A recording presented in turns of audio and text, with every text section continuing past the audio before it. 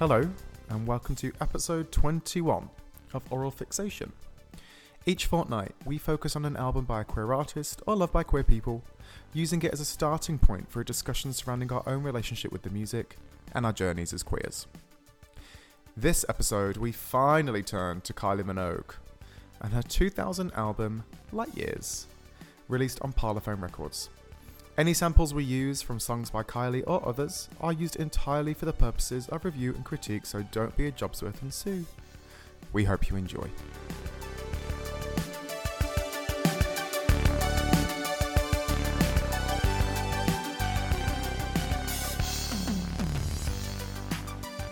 You're the Liquor of Dibley. Liquor of Dibley is kind of like a hot drag name. Yeah, but for like a sapphic lesbian Geraldine Granger.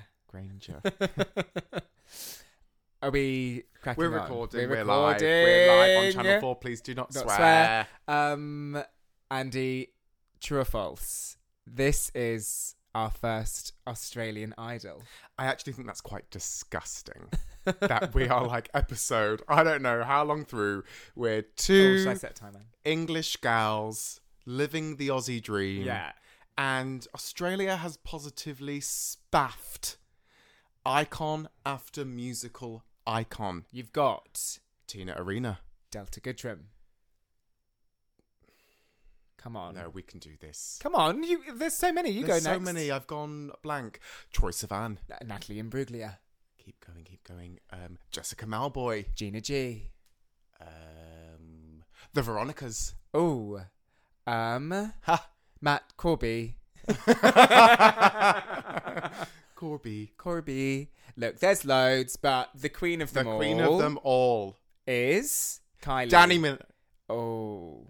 Now look, today's discussion isn't going to be entirely Kylie. Where have you got that from? I've heard that one before Libertango. No, what I say is entirely Minogue.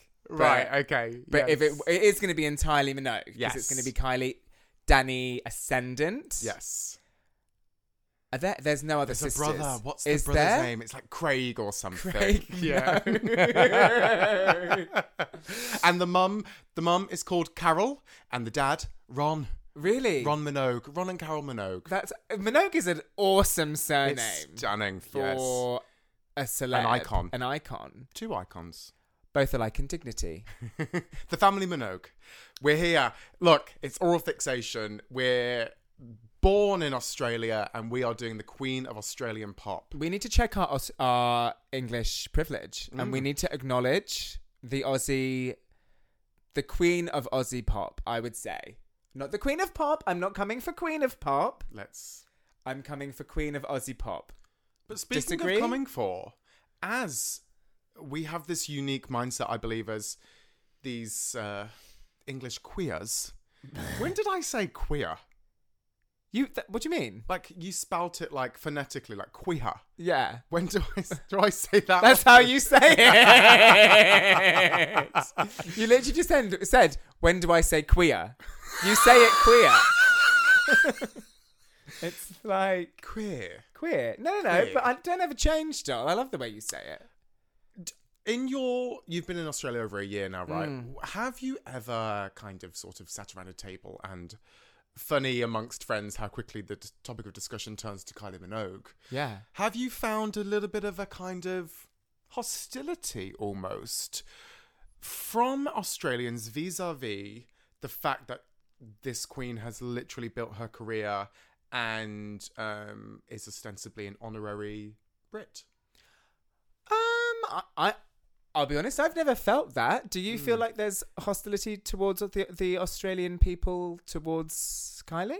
Didn't know it existed until being in Australia. So I've been in Australia about 5 years now. Yeah. And I just find... so do they feel like she upped sticks and just kind of... There's this uniquely Australian concept. Have you heard of tall poppy syndrome? So it gets... I actually thought it was tall puppy for like a year. Right. Lol. It gets thrown around a lot. I guess you can use it in whatever situation it applies to, but specifically Australians, this kind of the nation's mindset over like their last 100 years, maturing into this kind of world country or whatever, and spreading actors and people of culture all around the world.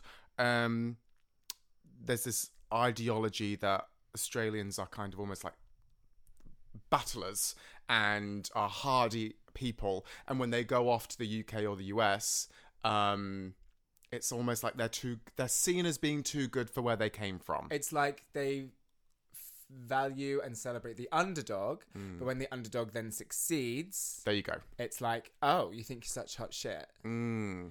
But the interesting thing with Kylie is that she didn't make it big in the States until Can't Get You Out of My Head. And then she actually completely fell off the radar as well. That was her only big time. Was she kind of just a one-hit wonder? I think this specifically refers to how she's had her career in the UK. Yeah. Because she's huge in the UK. She's revered. Yeah. Even this, so we're here to discuss Light Years. That was recorded, I think, in the UK and Dublin. Yes. London and Dublin. It seems to me like she's just got a big affinity with the UK.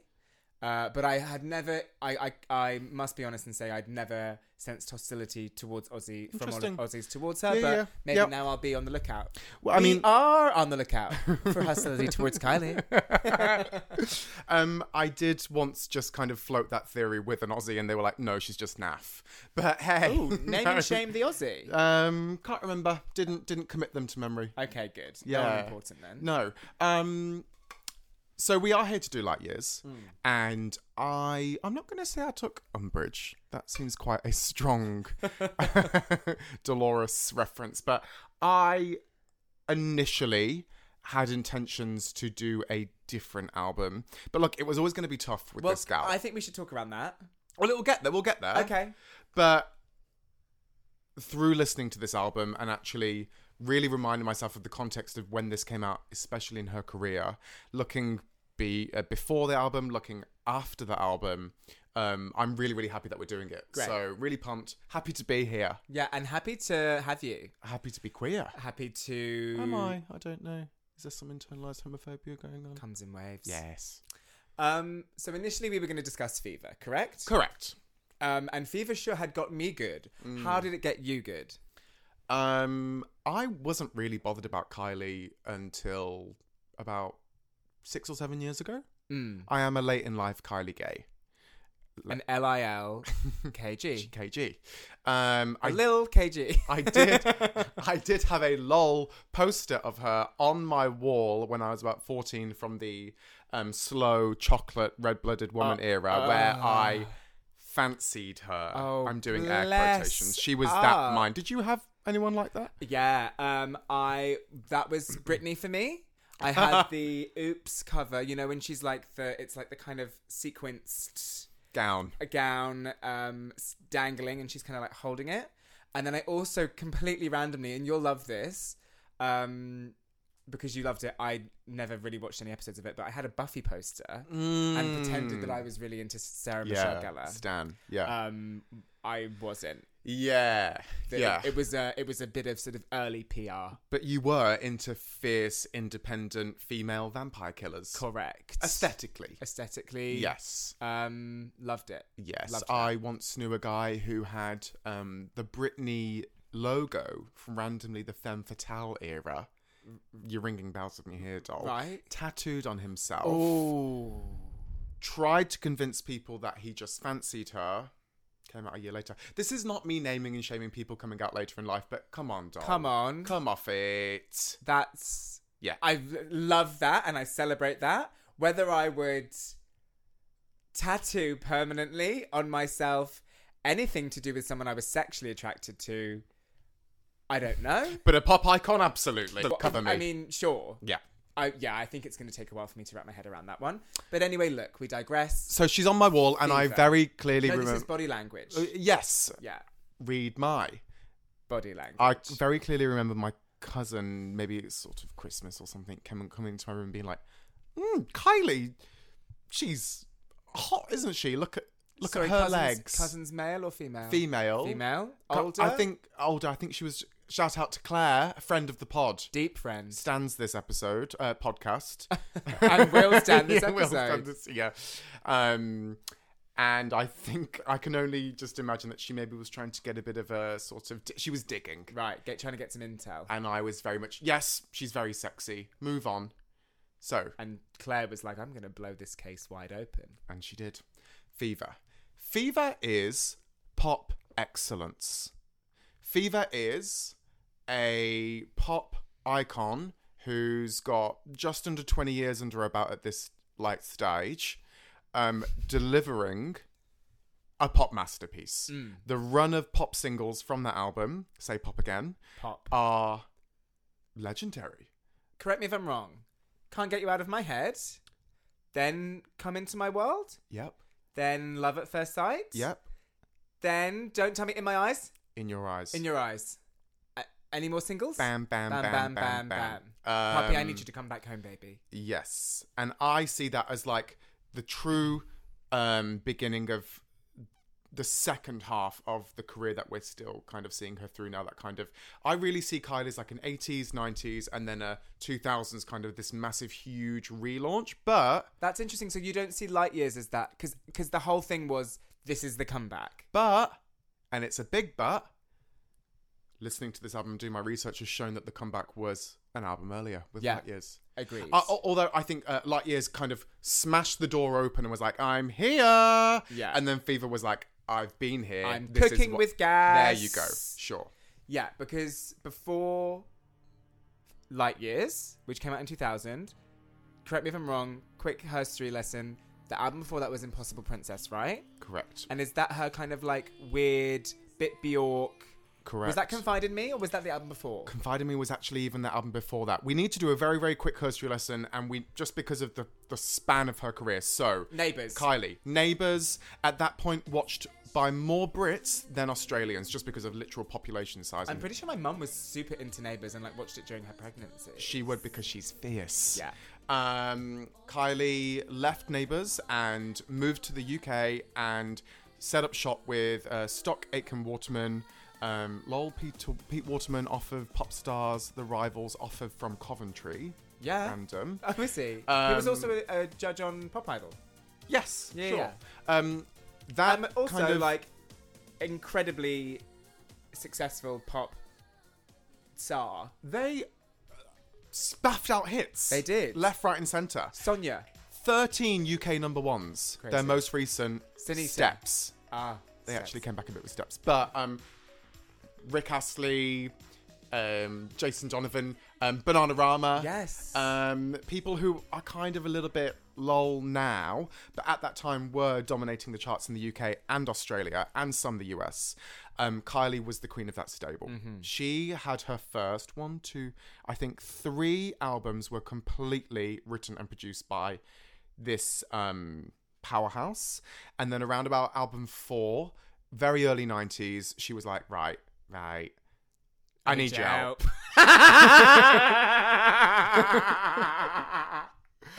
I think someone in her life, if it wasn't her, was like, if you're going to have this longevity, you need to do a real image revamp. And then she started to branch out. Frickin' was Michael Hutchence. Right. Was it? Because wasn't she with him and he was a bit because he was in InXS and he was so cool. Yeah. And I think, wasn't she influenced by him to be a bit cool? Because the stuff that she was doing was a bit manufactured bubblegum pop. I think so. Yeah. I think you're right. Anyway, carry on. Yeah. But also looking at other big name pop stars around her and seeing maybe they are going through these kind of era changes and that's increasing their longevity and sort of she had to shed that image. I reckon about the early, maybe 93 or 94 was Confide in Me. Yeah. Which is when she started to go a little bit left of the centre, a bit more indie. She found the crimper. Right, She found the hair crimper. She went kind of pillar box red, Has almost. anyone ever looked good with a crimper? No. No, I've researched it and it's no. Yeah, glad our findings align. Impossible Princess was 1997 and that was the most alternative she's ever gone. And that album is kind of revered by some of her fans because it's one of only 2 albums where she's got a co-write on every single song on the album. Impossible Princess. Impossible Princess. Yes. So it's That's seen the one as, like, after Confide in Me. Yes. Yeah. It's seen as like one of her most capital P personal. Shout out to deep friend of the pod, Liam, whose favourite and former guest. His favourite Kylie album is Impossible Princess. Yes, it's many people's. And there's actually an amazing podcast out there by an online friend of mine called, his name is Richard. And he has an amazing podcast where he does a deep dive into Impossible Princess. So we'll link that in the bio. But kind of a bit of a commercial disaster. Right. Not surprising. Can you name me any singles from that? Singles, I can name songs. I don't know if there were singles. Breathe, Did It Again. Cowboy Style, Some Kind of Bliss. I couldn't sing you any of them. No, actually, I feel bad. I was playing it in a car the other day, and the Aussies with me were in their, I reckon, mid-30s, and they knew every single song. Oh, okay, right. That was her big shot at being a credible indie artist and critically acclaimed, but commercial disaster. Now, the aftermath of that was apparently that's when she developed depression. And she found herself a bit lost in where she was going, where her career was taking her. She didn't really know where she fit in. I guess looking at like the music landscape of like 98, 99, I don't see where Kylie could have sat really. No. It's difficult to put yourself in her place. Did you get that right? Yes, of course, yeah, sort of. And also, let's not forget at this time she was probably going through her Saturn return. Was she? I don't know. Because I remember when she came back with Spinning Around, Right. it was like, oh my God, she's 30 or she's in her 30s and look at that ass. Right. So it wouldn't... Let's sort of cram it into the whole of Saturn's Return. Yeah, I'm obsessed with... Have I ever spoken about Saturn Return on this podcast? I don't know. Anyway, look, really, really long story short, the idea is that Saturn is in a specific place in the cosmos when you're born, and it takes 27, 28 years to return to that same place. And when that happens, you go through metamorphosis. It's actually one of the theories behind the 27 Club and why so many people die, because they just can't handle the kind of like the rebirth that they go through. Some people don't feel it. Some people have really full-on brutal Saturn returns. Mine was incredibly brutal. Shout out to the Amsterdamsels, my group of friends. The Dambles. To the Dambles. Shout out to the Amsterdamsels, my group of friends that we went to Amsterdam together. Let's just say I had one too many fizzy drinks, a couple too many sweets, and ended up having a minor psychotic episode. But that set me on the path to recovery in the depth of my Saturn return. What I'm trying to say to you is... And stardom. What I'm trying to say to you is maybe Kylie was going through that kind of like... You're confronted with your own mortality during your Saturn return. And sometimes it can lead to depression. I might be square peg round holing this, but... I'm here for it. Let's do it. Anyway, sorry I interrupted. Well, that's kind of leading us up to where we are with Light Years. And my key takeaway from this album, start to finish, was Kylie, before Light Years, in fear of losing her gay fans? Right, because this album is gay. I felt like I was on a cruise liner where Barry Manilow was playing piano and Bette Midler was singing, and the whole thing was cruise directed by Kylie Minogue. And everyone's having gay sex with each other. Yes. With Bette and Barry and everything. Yes. ABBA are there. Yes. And Sylvester, Cher, just Chic, everyone. Sledge. Just glitter. For days. Just poppers. For days. This album is poppers. Gay. This album is poppers. But okay, look, I've done that thing I do where I've gone through and said which songs sound like what song. I really hope I've got one too. I Great. hope it's the same. Yeah. Well, we can neither do that now or a bit later, but this is... I think she is being reverential. She is. Oh, completely. I don't think that it's just flippant No. pop. No. It all has meaning behind it, but her references are deep and they are vast. You've obviously got your obvious disco-inspired kind of ABBA stuff, but then it kind of references dance music from, I think, late 60s, early 70s up until present day when it was created. It's a tour de force of the dance floor. Shall I just quickly? Can you just say? Can I just say? Okay, so now goodbye. So now goodbye. Goodbye. Yeah. That to me is a bit. If you could read my mind, love. Yes. What a story it could be. Which Australians love. Yeah, so she would have Australians picked love that. one. Disco Down. Yeah. This disco down. The beginning is Disco 2000 by Pulp. Okay. It goes. Yes. Yes, it does. It's also Does Your Mother Know by ABBA. Fair enough. Because there's a. Can we just rewind a little bit to So Now Goodbye? Yes. I hope you know this because it was used as a drag raised lip sync. It's specifically, I googled this, it does lift it. It's specifically referencing The Boss by Diana Ross. Oh, how many a few bars? Tits. Can I just edit it in? Yeah, You listen- edit it you, in. You can listen when I... Yeah. But it is. Oh wait. Oh, I hear it now. Yeah. Oh yes. That's it. That's good. Yeah. There you go. Cool, yep. Okay. Love Boat. Is that from that show, Love Boat? Or is it just this is camp? I think as it's a tits cruise liner complete- Jane McDonald's It's, at sea, yeah. like. So years later, the X tour, we'll talk about X another time, she had a whole section of the show, which was a direct Barry Manilow, Bette Midler homage called The Love Boat. Iconic. Yeah, so it must be that, yeah. Cuckoo. Did you just call me?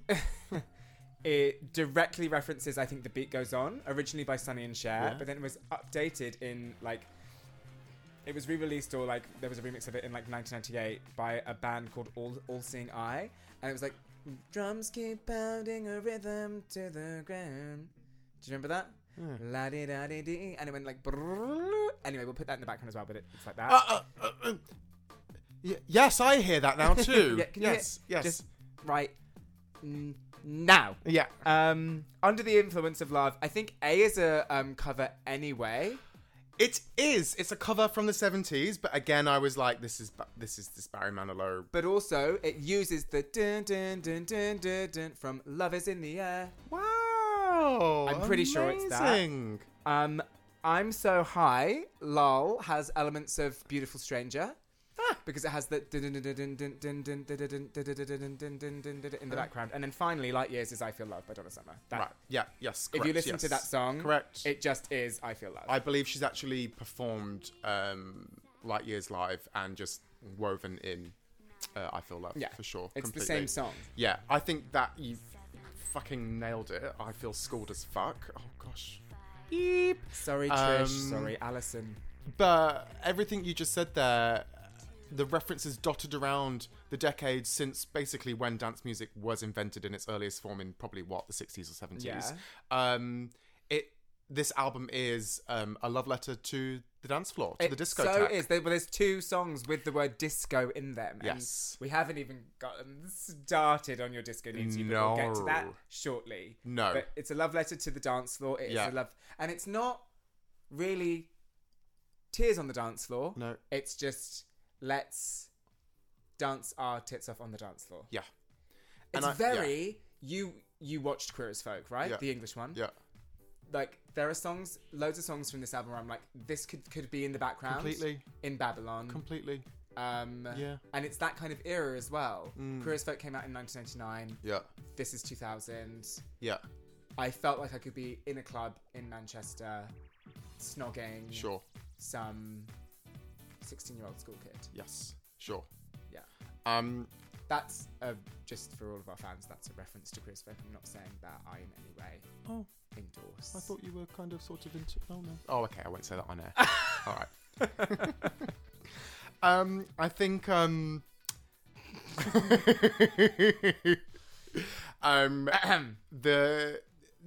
the queerness of this album... It's just absurd to sit here talking about why Kylie Minogue is queer. You know what? It's not, but it also is. Okay. And I'll tell you for why. Why? Going back to the transition from her Impossible Princess and earlier, trying to find where she fitted, where she fitted, slotted within the musical landscape. And kind of just having a few years off and then coming back with something like this so overtly, yes, gay, but joyful and unapologetically commercial.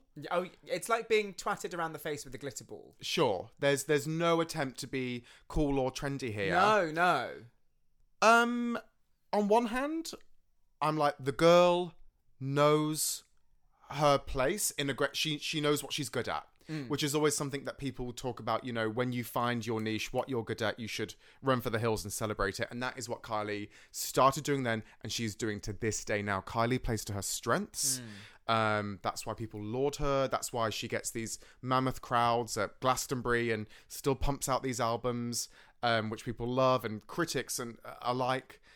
But I can't help but feel a touch of, not sadness, but I feel for the girl that she tried to step out of her box and step out of her comfort zone.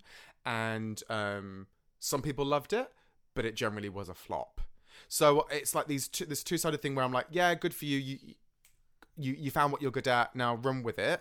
But also, you did also try something different, which you should also be lauded for, but it just didn't really work. Does that make sense? It does make sense, but I think it's not really, without having her here, it's not up to us to, like, we don't know which one did Kylie actually want to be that kind of, like, grungy, we don't know, Tori Amos kind of alternative girl? Or was she literally going through the teenage rebellion of her pop career, and wanted to sort of... That's a good way of looking at it. If, you know, when you've been doing something for so long, we all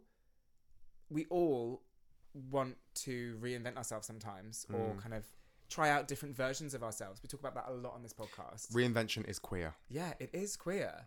And she did that, but then often sometimes in trying on a different persona or a version of yourself, you can then come back and be like, oh no, there are actually parts of that, because Light Years is not stock Aitken Waterman Kylie, even version 2.0. It's like a more matured, much more kind of, it's still camp AF, but it's evolved. But it's evolved, and it's more of like, it's kind of, I think it's camp in that it's knowing. It's like, it's a wink. Yes. Yeah. It's like, it's witty. It's witty and it's reverential. Whereas I think that the stock Aitken Waterman stuff was maybe a bit more kind of, Kylie's the puppet, and she's just sort of the conduit for these other messages that people are creating for her. Correct.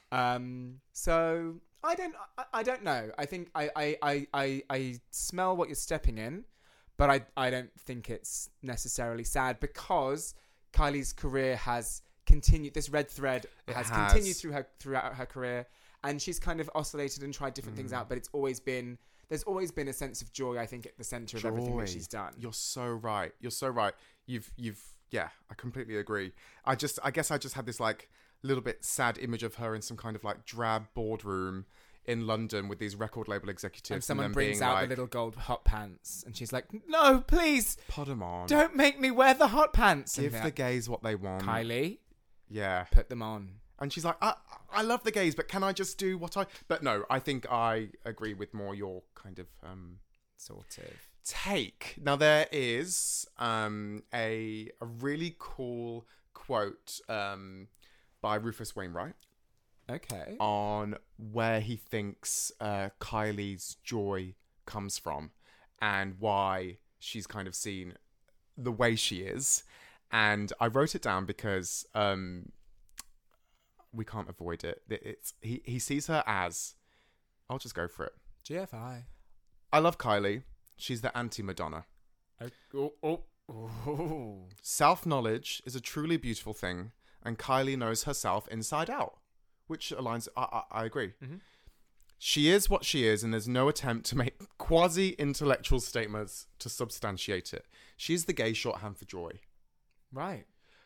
She is the dance floor. She is the mother I never had. She's the sister I never had. I don't know a better person. I don't know a better person. But the quote about Madonna is also interesting, that there's a dark... what do you think about this? There's a dark force at work here. This is about Madonna. She subverts everything for her own gain. I went to see her London show and it was also dour and humourless. She surpasses even Joan Crawford in terms of megalomania, which in itself makes her a kind of a dark gay icon. And he goes on to say the thing about Kylie. And I remember kind of, first of all, getting a bit defensive about him coming from Madonna. When was that quote from, do you know? Early 2000s, I think it was in The Guardian. Right, okay.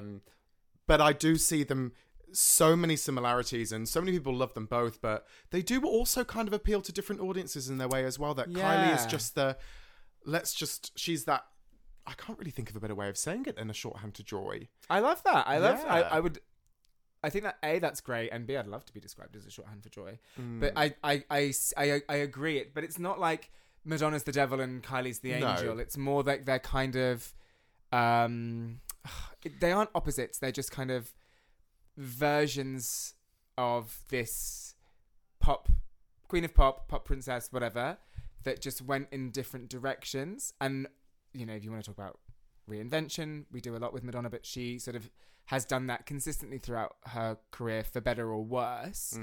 And because of that, I think sometimes you don't know what you're getting with Madonna. And to Rufus's point, it can seem so self-aware because it's like, this time I'm Madame X, or this time I'm, you know, the Shanti Yogi Kabbalah. And that would have been the period where she's doing like yoga stances to Kabbalah, and it's all like mystical references. And he's like, okay, this is great if you're into it, but sometimes you just want a disco ball as well. And whereas Kylie's like, boys, let's just hit the D floor. Yes. BYOB, BYOBF. Yeah. And let's just have a boogie. And I think that's part of why for a long time I actually kind of resisted her, because in my kind of exploration of these kind of icons in my early 20s, when I was getting into people like Madonna, Bjork, Kate Bush, Tori Amos, these, for want of a better term, more intellectual icons. Did Kylie feel a bit surface? She was a bit lowest common denominator to me. She was like, oh, it's just throwaway, flimsy pop. And I wasn't giving her the time of day. And I know myself, I know that's wrong. She's not, I wouldn't call her intellectual, but there's a lot more depth and thought to it than I initially believed. And I think that that's particularly true when it comes to her songwriting. Like, she has... I remember you speaking a while ago about her songwriting with Jake Shears, or was it someone else? No, she has written with Jake Shears, yeah. But you spoke about the process that they put towards it, and like they had this Dolly Parton method where it, like, if they were making a simple pop song, if they're making a pop song, it had to be able to be simplified down so that it would sound good if it was just played on guitar. Like, there is rationale and meaning behind what she does, and there's rationale and meaning behind all good disco music, dance music. I think she's probably grown more and more into that, but she's not intellectual, let's say. She's not... You don't have to sit down and really think about a Kylie song or a Kylie album, but there's meaning and rationale behind what she does, and it clearly resonates with the masses, which is, you know, not necessarily always a bad thing. But when you say lowest common denominator, sometimes that can be for gay people like, or queer people like you and I, who like to find secrets and like Easter eggs and meaning. Yes. Sometimes that's a lovely way of putting it. That's like it means that Kylie isn't necessarily always our cup of tea. But I love Kylie, and before this episode recording today, Andy messaged me and said, I know that we're not going to talk about any music before that mic is on, but I want you to think about your top 10 Kylie songs.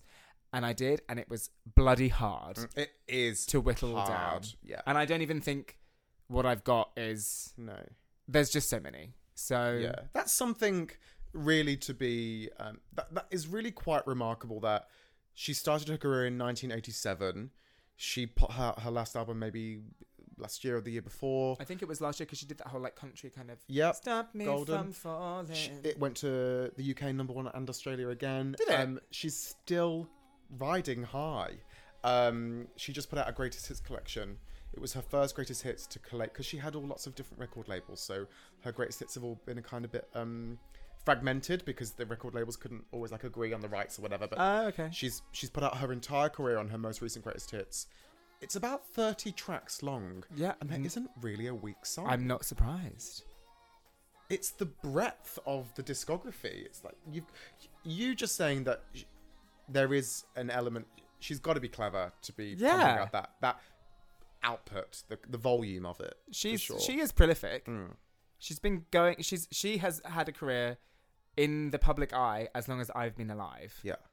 Which is nearly 400 years. Yes. No, but like you've got, in order to stay relevant and to stay, collecting number one albums, especially in this day and age where it's not the same as it was 10, 20 years ago.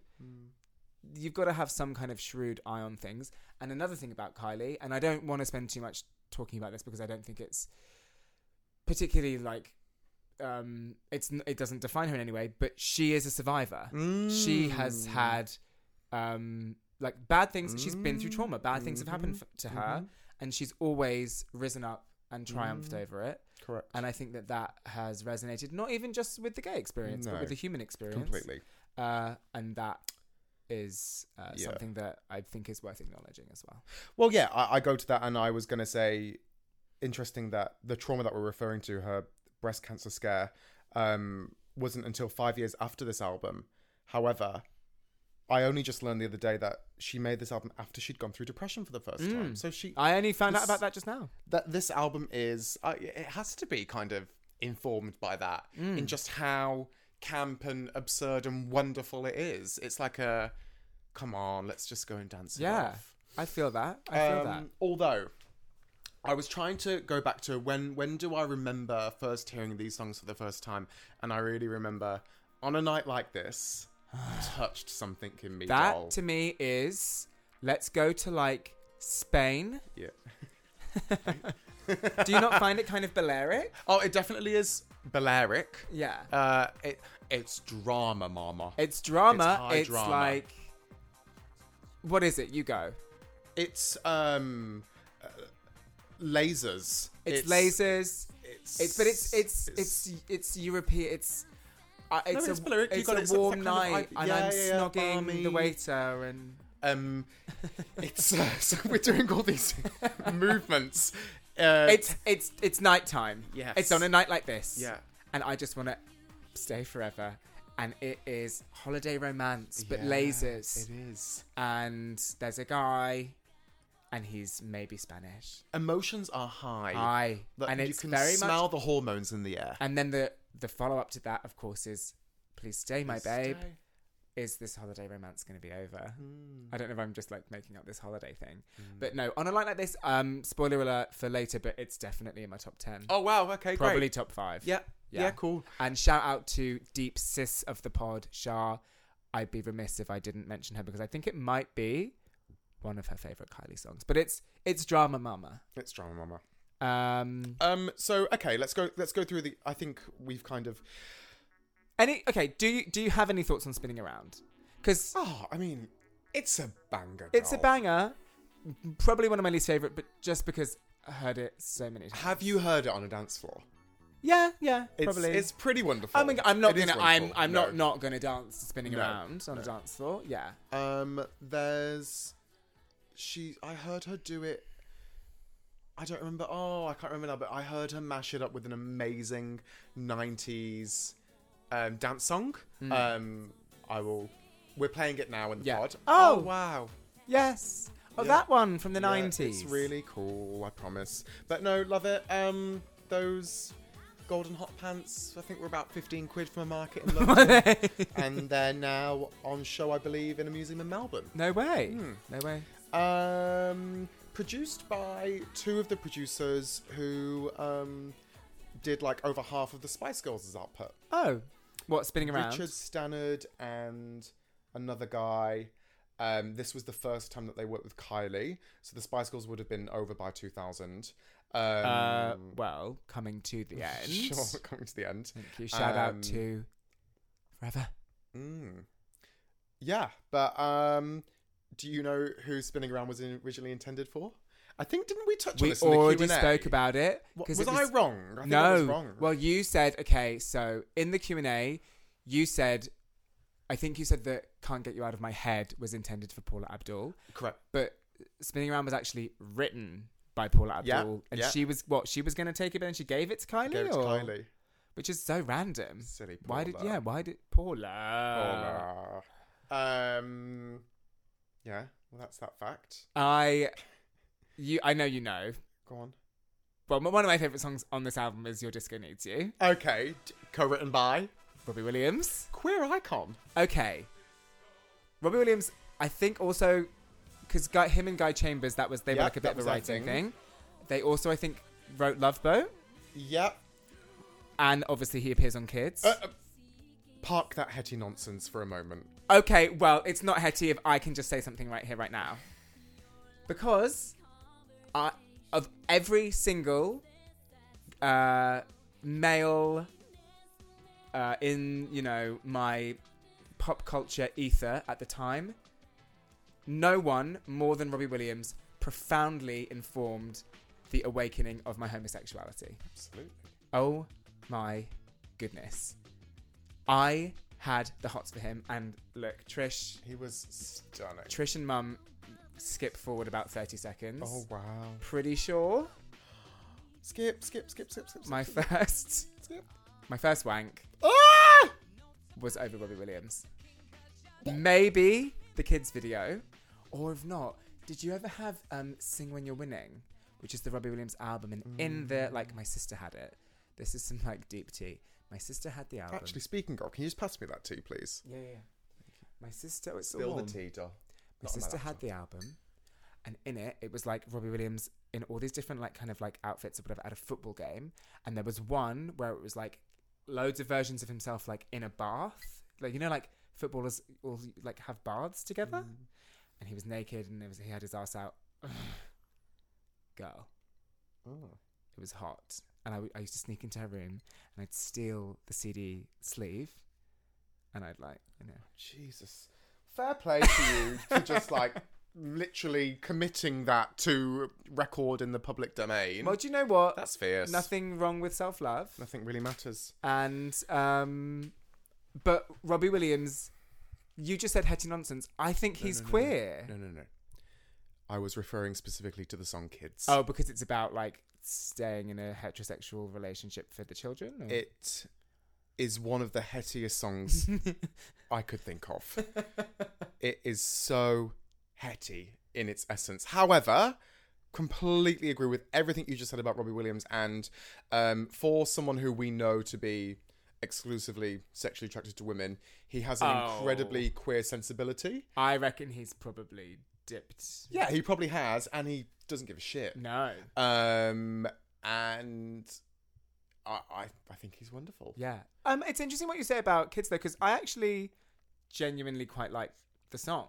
Okay, so, just going back about 4 minutes to your response to Spinning Around, it wasn't as severe as mine was to Kids, but I know that your opinion of Spinning Around is tainted by just how many times you've heard it. Got it?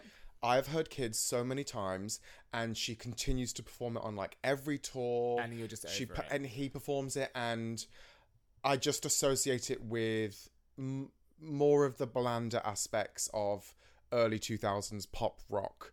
But I think I've just got this image in my mind, and if I heard it for the first time tomorrow, I'd appreciate it for being a great tune. You're saying what you're saying is, if there's a kind of... Read out the note I wrote on my phone about that. This is all in caps. Kids, absolutely not, never, hetty nonsense. Lower caps, lower case. Although Robbie would get it. I think we agree. I mean, no, I do like the song, but what you're saying is what you're saying. If there are layers of Kylie, yeah, and some get deeper, some get deeper and deeper and deeper. This is the shallowest. Yeah, there you go. Common denominator. Yeah. Going to be all over the radio. That's great, but next. Yeah. But yeah, props for it in some way informing something awakening inside me. The fact that the guy also co-wrote Love Boat and Your Disco Needs You is... Does Kylie Minogue have a gayer song than Your Disco Needs You? No, she doesn't. She does not. Have you seen the video? This is coming from the woman who also sung Better the Devil You Know. Have you seen the video to Your Disco Needs You? I think so. It's this kaleidoscopic pre-Cheryl Fight for This Love. She's in that kind of like, what are they called? Like marching band kind of thing. Yeah. And she is recruiting. Oh. And she's the Pied Piper of gays. She's the Pied Piper of gays. Yeah. I need to show you this clip from the X Tour. She does this amazing segment where she does, I don't remember in what order, but she does, on a night like this, your disco needs you. And fuck, I just forgot the last one. But she does it in this kind of like military ballet style. Oh, wow. Oh my God, it's stunning. Yeah. She, like our old mate Madonna, she is amazing at reinventing her songs for each new tour which to fit this kind of live for. And not only do I live for, I think it's like deeply necessary. Completely. If you're gonna, but I think unlike old mate, she ain't afraid to go back to just do it as it kind of is. Yeah, like love she who shall not be named. But sometimes it can feel, and certainly in the past, maybe less so now, but in the past it has been a bit like pulling teeth to get her to sing an old song because she's like, no, I'm just going to do the album. Completely. She loathes her past. Nearly as much as hydrangeas. Yeah. But Kylie Wax, she gets that balance between giving the crowd what they want. Absolutely. And absolutely. Yeah. I feel like Kylie is just a bit more publicly aware of what people want from her. And does that make her a bit more like pandering? Then maybe, but we don't care. I don't care. No, we don't care. Because I do want that from her. Yeah. And it's not like trot Kylie out and just, dance monkey. No. She's in control, Yes. but she's like, I know you love this and I'm going to give it to you. I might put a bit of a twist on it, but let's get into it. Do you want to? So we've only got, okay, hot take. I don't know if you're aware, but Kylie is in a movie on television at the moment about swingers. All right. Should we just take this upstairs? Yeah, should we just... Okay. Pause the podcast. No, I'm joking. Tell me why. How long have we got, sorry? 2 minutes. Why was Light Years at the end of the album? I have never heard a song more meant to be an album opener. Do you think? My theory is... No, because Spinning Around was always going to be the opener, wasn't it? My theory is Light Years was crafted to be an opener. And when Spinning Around came out, because remember the single would have come out a few months before the album. And it was so huge, this huge comeback. They would have been like, nah, that's got to be number one. But I just feel like the journey of Light Years is, it's setting the stage. It kind of is, because it's like, she's literally saying, come on board. Yeah. My name's Kylie. Yes. I will take you on this journey. Yeah. Yeah, why is that? Take us to the pop stars on the moon. Yes. Yeah. There has to have been a mistake there. That is literally an album opener. So we need to fire a gay intern. Yeah. Okay, well, bearing in mind that we've only got 56 seconds left. Yep. Please, Andy. Okay. Tell me, let's go like bam, bam, bam, bam of like top 10. Mine aren't in any particular order, apart from my number one, which is very much in order. Okay, fine. But what if you say like my number one? Like I'm stressed out. I'm really stressed. Okay, let's just back and forth songs that we both love that Kylie has done, and then we'll talk really quickly, like a quick 5 words each about why we love it. Okay. The One. How does that go? We're playing it right now. Oh, love yes. Me, you love me, you love me, you love me. From the X album. Don't know that. Yeah. Okay, great. You go. Okay, well, I'm sorry because I'm going to steal it from you. Go on. My favourite Kylie song of all time is Slow. Oh, yeah. It's in my top 5. Okay, that it's stunning. video Yeah. is, if there's anything gayer than Light Years, it's that video. Take me away. What's Shah's quote about Slow? So, when Slow first came out, obviously the video is her in the swimming pool, I think in Barcelona, surrounded by hundreds of bronzed, gorgeous, let's probably assume gay men in Speedos writhing around her. That song opens with one of the most iconic lines of all time. I knew you'd be here tonight, so I put my best dress on. Boy, I was so right. And I was talking to Shah about how much I love the album, and the video and the song and everything, and I was like, It's nice, isn't it? Because Slow is almost like the sort of the video in the song. It's kind of like a little sort of wink to her gay fans. And Shah just goes, a wink. A wink. That song is her going, gay fans! I'm over here, gay fans! He's waving camply. Sorry, I'm waving camply. So, yeah. Slow. Slow. Right. Go. Spaff them out. Confide in me. Fine. Stunning ballad. Mm. It's more than fine, No, doll. I know. I love it, but it's not on my top. Okay, fine. I'm not going to take your one because I know which your favourite one is. So I'm not going to say that. Okay. I will give a shout out to All the Lovers, Okay. which I didn't love, but then when it came on about a year ago, Gorge. when we were out in at that club, club, and it yes. just came on, and I lived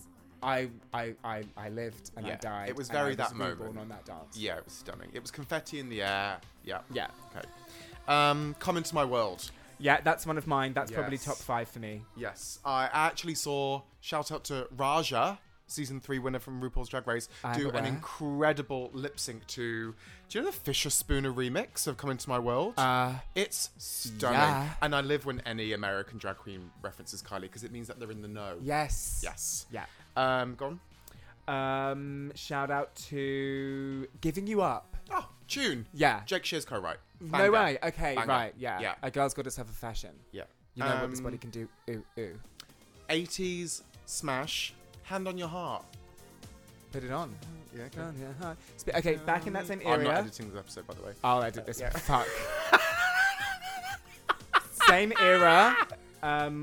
What do I have to do? Yes! That reminds me of when I first moved to Australia. We went to Melbourne that time and it came on in that club. Yeah. And I was like, I'm listening to Kylie freaking Minogue in Australia. In and her everyone hometown. is getting, in her hometown, everyone is getting their literal life. Yes. Yeah, so good. Wouldn't change a thing. Do you know that one? Hum me a few bars, I Dom. wouldn't change a thing. No, but good All for right, you. go on. Higher with Tayo Cruz. Shut up. So, Giving You Up era, I Believe in You. Yes! I love I Believe in You. Have you heard a ballad version?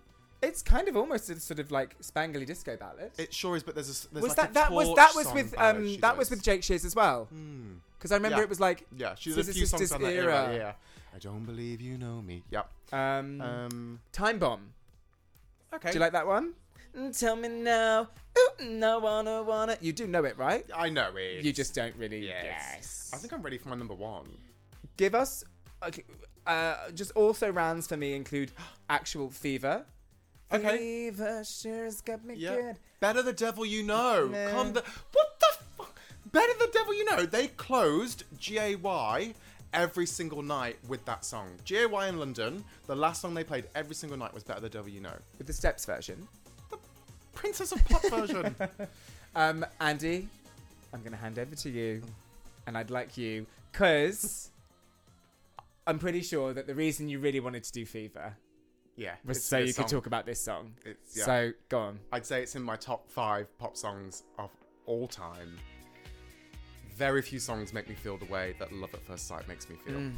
Yeah. And I think she also acknowledges that it might be... It's one of her favourite songs, if not probably number 1. She ends a lot of tours with Does she? It's often her tour closer.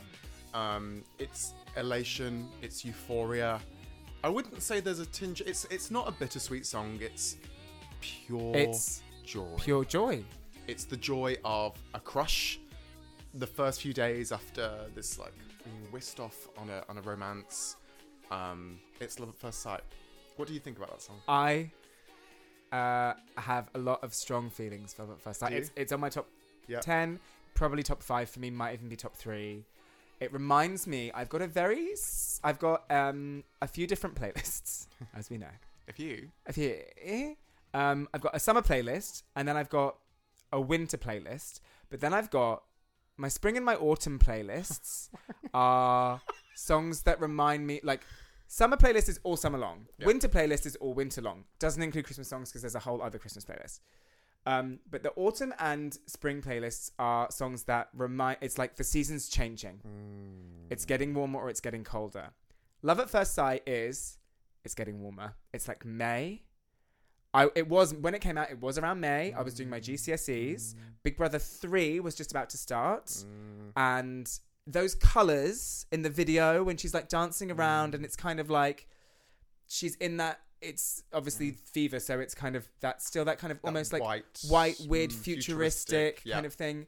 But she just looks so fresh, and I just remember thinking, my exams are gonna be over in a couple of weeks, and then this summer's gonna rule. And or this spring is going to rule. And it just reminds me of feeling, just really, really elated. And that's the thing about Kylie. I think that I've learned even just by having this conversation with you. It's just unequivocal joy. We keep saying joy, but it's like no compromises, no hidden secrets. Let's just be happy because life is glorious. Yeah. And that's a really lovely thing, I think. There's a time and a place for that. There really is. There really is. Yeah, wonderful. Interestingly, neither of us said can't get you out of my head. Because I can get out of my head. It's okay. Yeah, see under my thoughts on spinning around and your thoughts on kids, probably. Yeah, got it. Fair enough. And like iconic, Kathy Dennis, amazing. Their video, amazing. Yeah. But, Yeah. Glad that we finally did Kylie. Glad that we finally did an Australian. Many more to come. 100. Is there anything else that you would like to say about Madame Minogue? No, I think Madame M. Madame M. I think we've nailed it. I feel really like at peace with our discussion. Yeah.